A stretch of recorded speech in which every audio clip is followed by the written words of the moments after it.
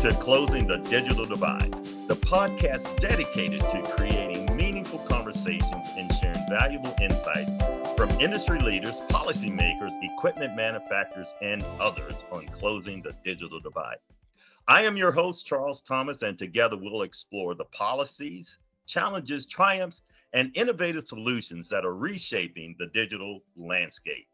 Join me as we shed a light on the importance of equal access, digital literacy, and the transformative impact technology can have on our unserved and underserved communities. Get ready to be inspired, informed, and empowered as we work towards closing the digital divide, one episode at a time. Welcome to the conversation that's shaping our future. This is Closing the Digital Divide. And I got to tell you, folks, I am really excited to have the Miss Brooke Coleman join us again. Brooke was our first guest on the very first podcast we did, and she is so enlightened, and I'm just excited to have her back. Brooke, welcome back to the show. Thanks so much, Charles. Thanks for having me. My pleasure. Now, Brooke, you have a new home now. You're just moving up and starting to take over the world here. You know, it's going to be I Brooke don't for know about president that. here in a couple of years. I see it coming. I see it coming. Tell us a little bit about where you are and what you're doing now.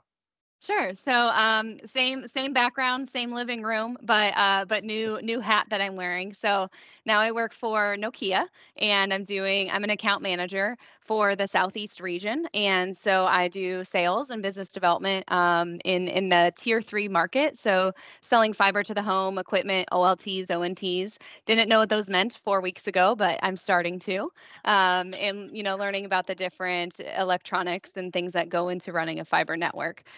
So still learning a lot, only about 6 weeks on the job, but I have a territory, so I'll be covering Tennessee, Kentucky, West Virginia, North Carolina, and South Carolina. So that's sort of my focused region, and talking to tier 3 internet service providers over there. Okay, fantastic. And I apologize for the little phone call deal that came up during your You're fine. introduction there. You know, being a former person that was in TV, I would always tell everybody, turn your cell phones off right before we start recording. Whose cell phone do you think always went off just like it did there? Yeah, no worries. All good, Charles. All right, so Brooke, um, I was scanning your LinkedIn page, and I saw something that really interests me, and that is the Enhanced Alternative Connect America Cost Model announcement. Could you give us an overview of the Enhanced Connect America Cost Model, EACAM as the acronym goes, and its primary objectives in bridging the digital divide? Yeah, sure. So the FCC approved a report and order the end of July for this enhanced ACAM program. And I'm a visual learner, so I kind of put together just one slide to kind of give an overview of the highlights. And so basically what it is an optional subsidy program. So it's taking the original ACAM and ACAM 2 program and enhancing it, right? That's why it's called Enhanced ACAM. And so it's extending that program an additional 10 years at the cost of between 1.27 billion to 1.33 billion annually for the using the FCC USF funds. So essentially it's expanding the ACAM program another 10 years, but there's going to be some certain requirements that go with it. So that's where, these requirements listed here, a participant, in order to participate, you have to be already in the ACAM program. So ACAM 1 or ACAM 2 or receiving legacy support. So only those folks are allowed to participate. And they get to choose. So this is an optional program. They aren't, opted in. They don't have to participate. They get to say yes or no. And they have to say that by October 1st of 2023. So they have to decide and declare if they're going to participate. So eligible areas for this enhanced program are basically those that are unserved and underserved. Mm-hmm. Anything that is below 100/20, and it can't have already additional funding. For example, Capital Projects Fund, they are rolling out their grants in all the different states. If a state, gives a grant to a provider that overlaps with that area, it's not eligible because there's federal dollars set to build Sure. broadband to that location. So they can't have government funding allocated to it, and it needs to be unserved or underserved. And then the providers have to deploy 100 over 20 megabits per second broadband service to 100% of their service area. And ACAM is in census blocks. So it'd be 100% of that census block that they have to serve 100 over 20. The previous, ACAM 2 program was a speed of 25 over 3. And so now they're bumping the speed up. And they're saying they have to serve 100% of those unserved, underserved locations. And the interesting thing is deployment has to be completed by 2028. Those of you following the BEAD program probably ringing some bells. It matches that timeline. And that's the purpose of this program. Reading through the report and order, there's a lot of rules and requirements that match the BEAD program. And so that was I think the intention of the FCC is to sort of align and match a lot of the BEAD requirements. Some other requirements is the provider must provide voice services and they must participate in the FCC ACP program. And then the difference here, with past ACAM programs, providers have had 10 years to deploy to their locations and deploy the service. This program, they will receive the funding for that additional 10 years, but their deployment needs to be done by the end of 28, like I said. So there's a deployment milestones chart here, and you can see that by the end of 26, they have to have 50% of their locations up and running to that speed requirement. Then by the end of 27, they have to have 75% of their locations, and then obviously by the end of 28, 100%. So that's kind of the timeline we're looking at. Brooke, when I first saw this, I thought the timing was a bit odd of releasing this. I mean, it's after the Fabric Mac challenge period, and also after the BEAD allocation announcement has been made. Mm-hmm. Can you talk to that a little bit?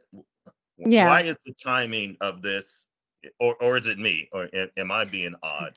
No, it is. It is odd. And the industry, the FCC, part of their process is to open up a report and order to comment to the public and to the industry, and to participants. So participants said exactly what you're saying. So you're not odd. You're right on track with what everyone else is saying. And they're saying, some folks in the industry said, let's wait. Let's calm down and wait until after, BEAD settles down and then regroup.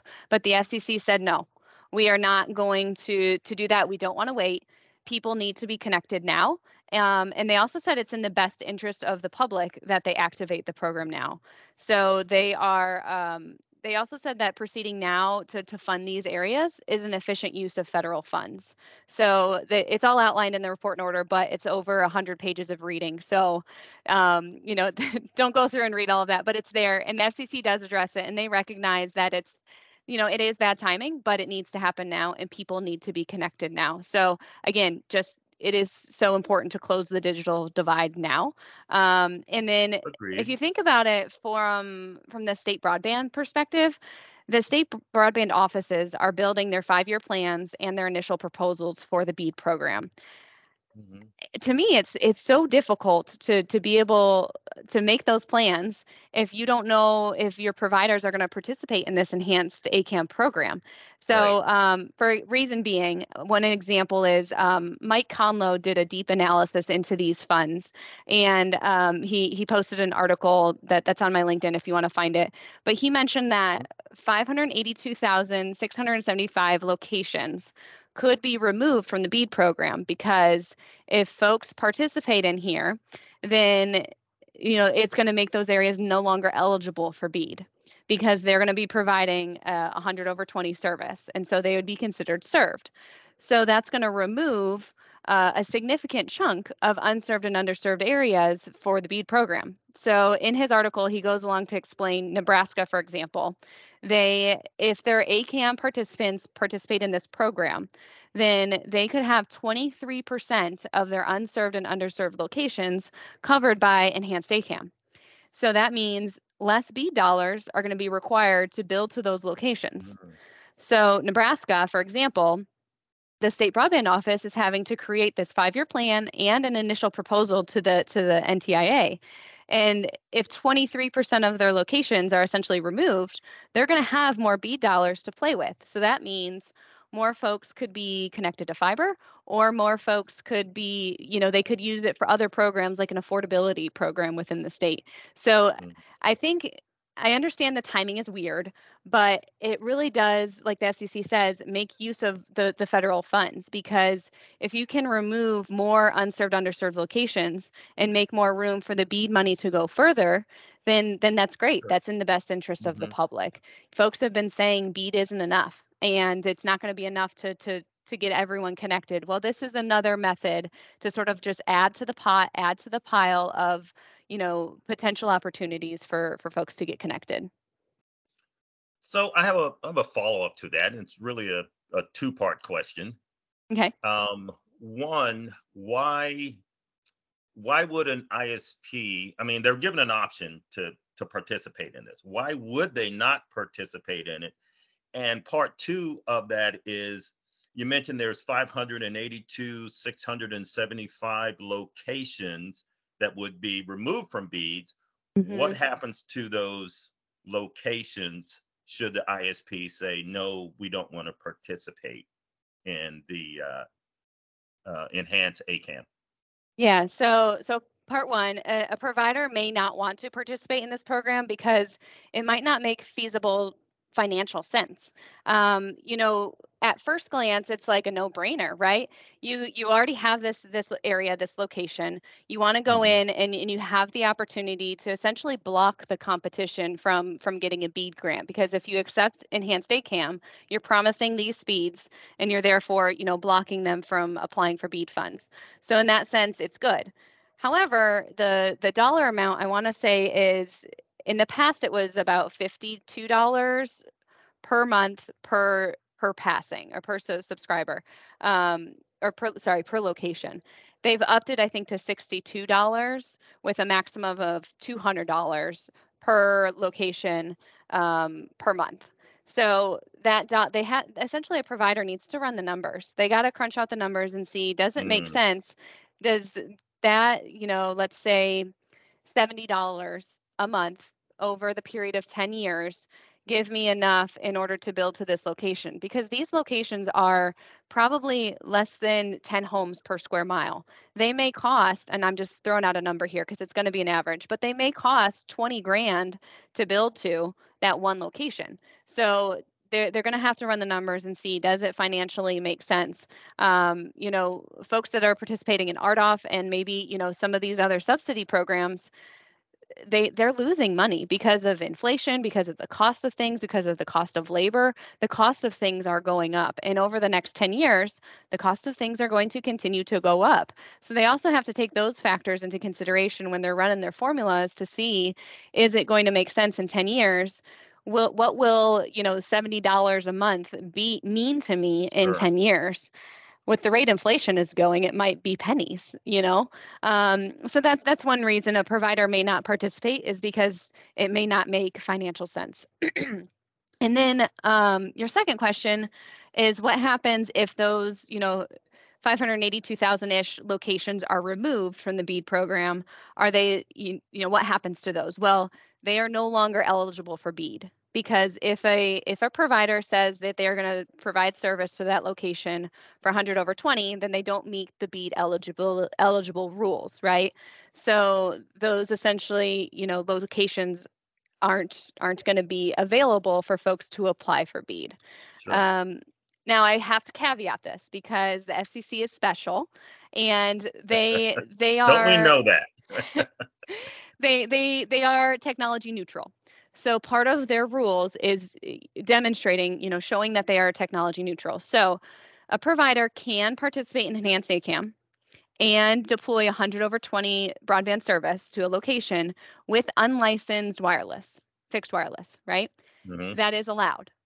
Now, if you know the BEAD rules, for BEAD, if an area has 100 over 20 unlicensed service, then it's eligible for BEAD. So that's sort of where the disconnect lies. If you, and that's one of the pieces of the enhanced ACAM program, is you have to disclose if you're going to participate by October 1st, and then what technology you plan to use. If it's going to be fiber, cable, or licensed or unlicensed fixed wireless. Because if you're doing unlicensed fixed wireless, that location is still going to be eligible for BEAD. Does that make sense? It's our government. Of course it makes sense. Clear as Right? mud. Yeah, that's one of the differences I think between the agencies of the FCC and the NTIA. NTIA has said unlicensed wireless, is going to be non-reliable, and the FCC is trying to remain technology neutral. So that could actually cause some issues um, within an area. I mean, Hmm. if you build to enhance ACAM, then you are potentially opening up yourself for overbuild from beads. Yeah, I mean, you would have. I look at it a little differently. Yes, technically, I think it's the overbuild word, but I see it as competition. If you take enhanced Sure. ACAM, for example, and you Hmm. build unlicensed wireless at 100 over 20, you can do that. Then someone can come in and apply for BEAD, and they can build fiber or, licensed fixed wireless at 100 over 20. At the end of the day, the consumer wins. Then they have choice. A lot of folks in these Absolutely, I areas don't agree. have choice. So Right. yes, you're building, two services that may be of the same speed, but from a consumer standpoint, they get choice, and then they're going to have a lower price. And a lot of this funding too is about affordability. And if you create competition, then you create affordability. Yeah, and that makes perfectly good sense. I mean, and I guess I was thinking of it in terms, if you're doing an unlicensed fixed wireless, you're going to be right around that 100 by 20, and that may be your threshold there, Hmm. where a fiber build could come in and say, hey, we're going to give you 500 over 100 or something like that. Hmm. And so, as I'm thinking of this as an ISP, right now, do I really want to participate in that, with the possibility of, back to Yeah. your point earlier, does it make good business sense Hmm. to do this, or can I start building fiber to these locations and kind of protect my investment? So, Hmm. yeah, Yep. from an ISP perspective, I can see where that you're going to really have to start crunching um, the numbers, and that kind of led me to, you kind of answered this question, but I was going to talk about how does enhanced ACAM take into account the potential for future upgrades and expansion of broadband networks and technologies, as technology continues to evolve. Yeah, I think it sort of does, in the sense where, folks are given the choice. They could build fiber to a location and use these funds to do that. And I think that makes sense to block BEAD. And then Hmm. you're going to block those BEAD locations. But it doesn't really take into account anything in the future, right? Future upgrades or future expansions. I guess, it's for 10 years. What is broadband going to look like in 10 years? I think this Right. program does show, though, that the FCC is flexible to adjusting to the market and to the industry. They're adjusting their old ACAM program in order to meet the needs of society and the market, and the way things are running today. So I think it speaks volumes to the FCC that they aren't just going to be stagnant and stay put, and make the 25 over 3 be the requirement. They're also upping the bar so that folks, provide faster speeds to the industry when people need it. The average broadband download upload speed now is like 400 over 30, something like that, and that's the average. So, even 100 over 20 isn't really enough, but it's getting there, right? We're getting there. But in 10 years, when this program is done, what does that look like? I think, the FCC, maybe they will adjust it again. I really don't know what things are going to look like in 10 years. But just looking at historically, we have ACAM 1, ACAM 2, now enhanced ACAM. Every 5-ish years, they're making some sort of adjustment and tweaks to their program in order to adjust to the market. Oh, that sounds like a story coming out of the metaverse there. We got ACAM 1, ACAM 2, ACAM 3. what's Right. what's next? What's next, right? Yeah, yeah. Um, so, kind of talking through that, as we see the digital landscape continue to evolve, um, how do you envision Enhanced ACAM evolving to meet those challenges? I mean, it's a 10-year period Hmm. that we're talking about, right? Um, how do you see those challenges being met? We just had a discussion here. Do we do fix, or do we do unlicensed fix? Do we do licensed fix? Do we do Hmm. fiber to the home? Talk to me a little bit about that.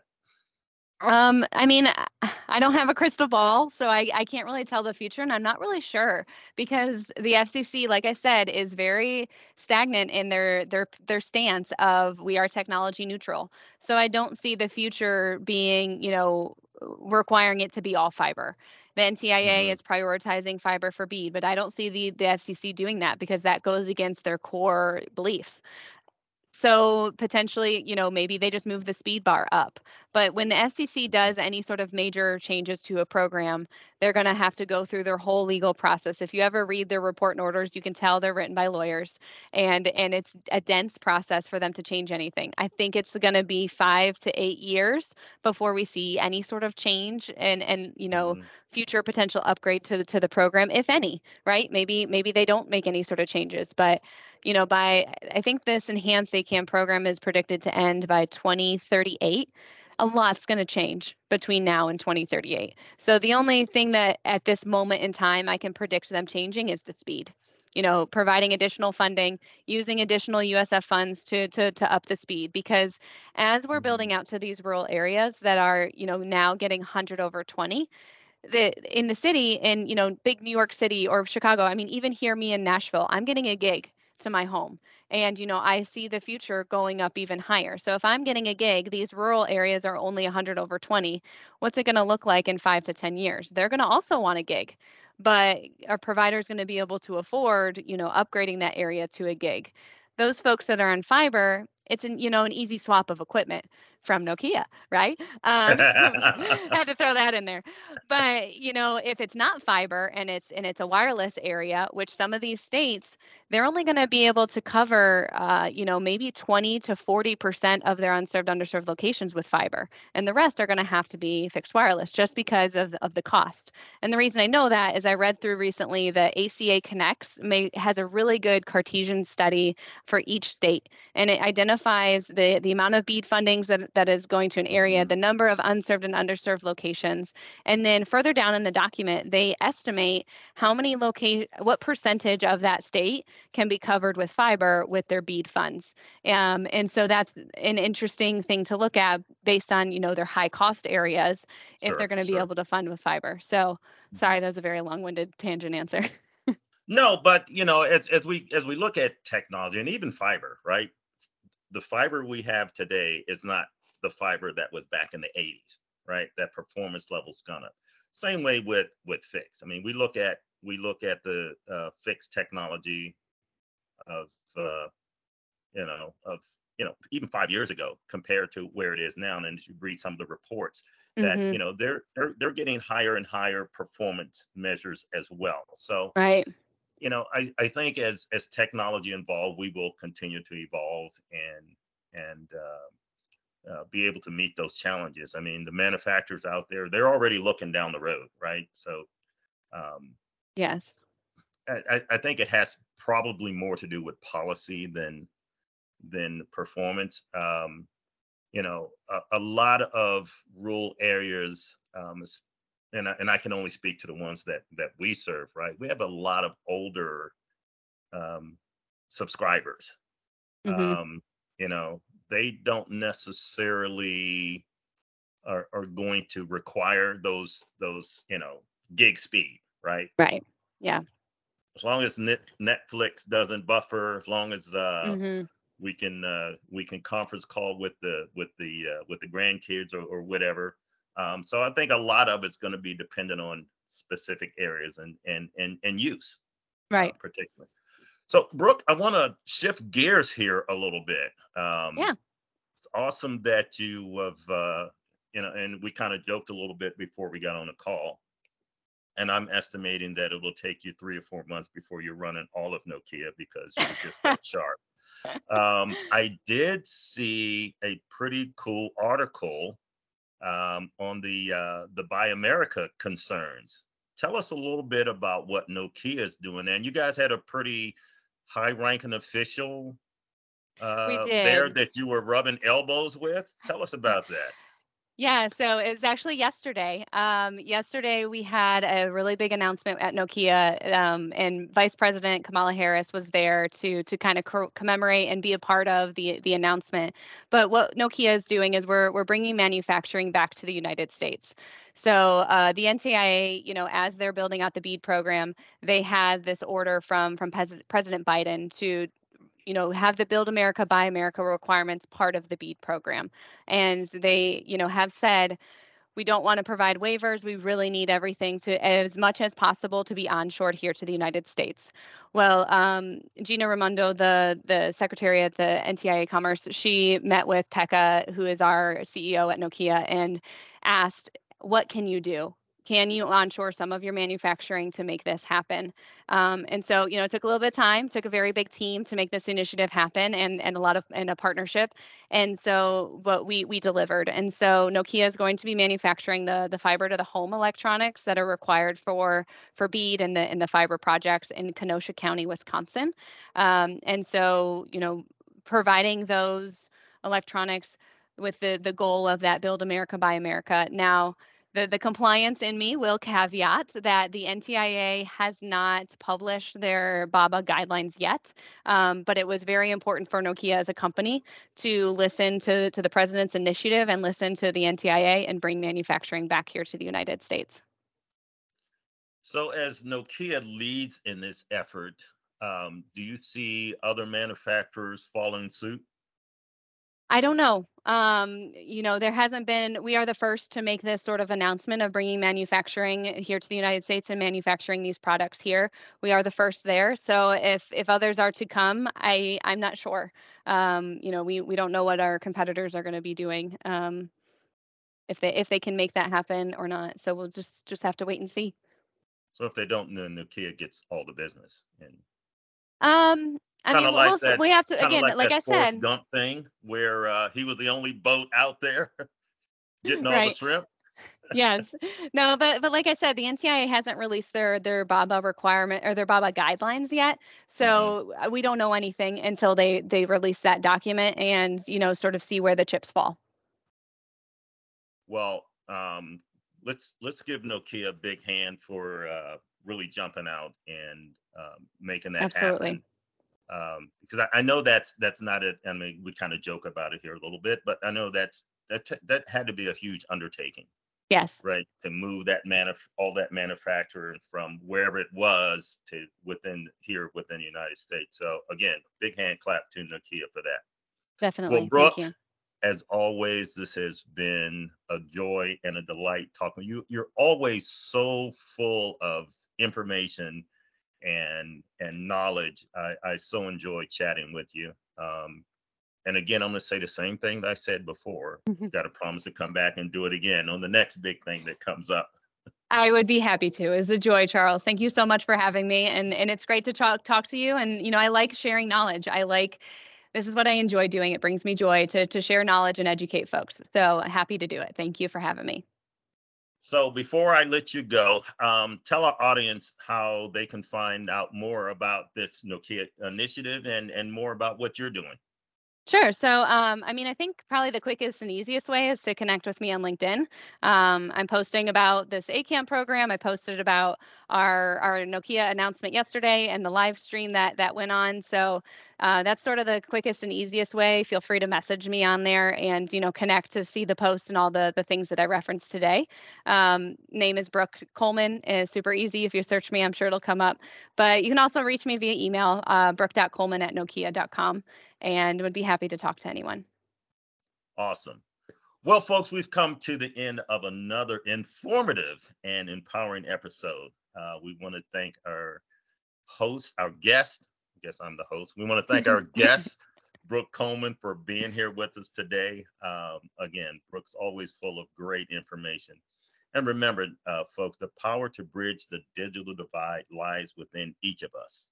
It's all of our responsibility to champion digital inclusion, advocate for equal access, and to embrace all technology's potential to take us there. By doing so, we create a world where everyone has a fair chance to thrive in the digital age. Again, we want to thank our esteemed guest, Brooke Coleman, and we look forward to sharing with you again soon. Thanks, Brooke. Thank Have a you, great Charles. day.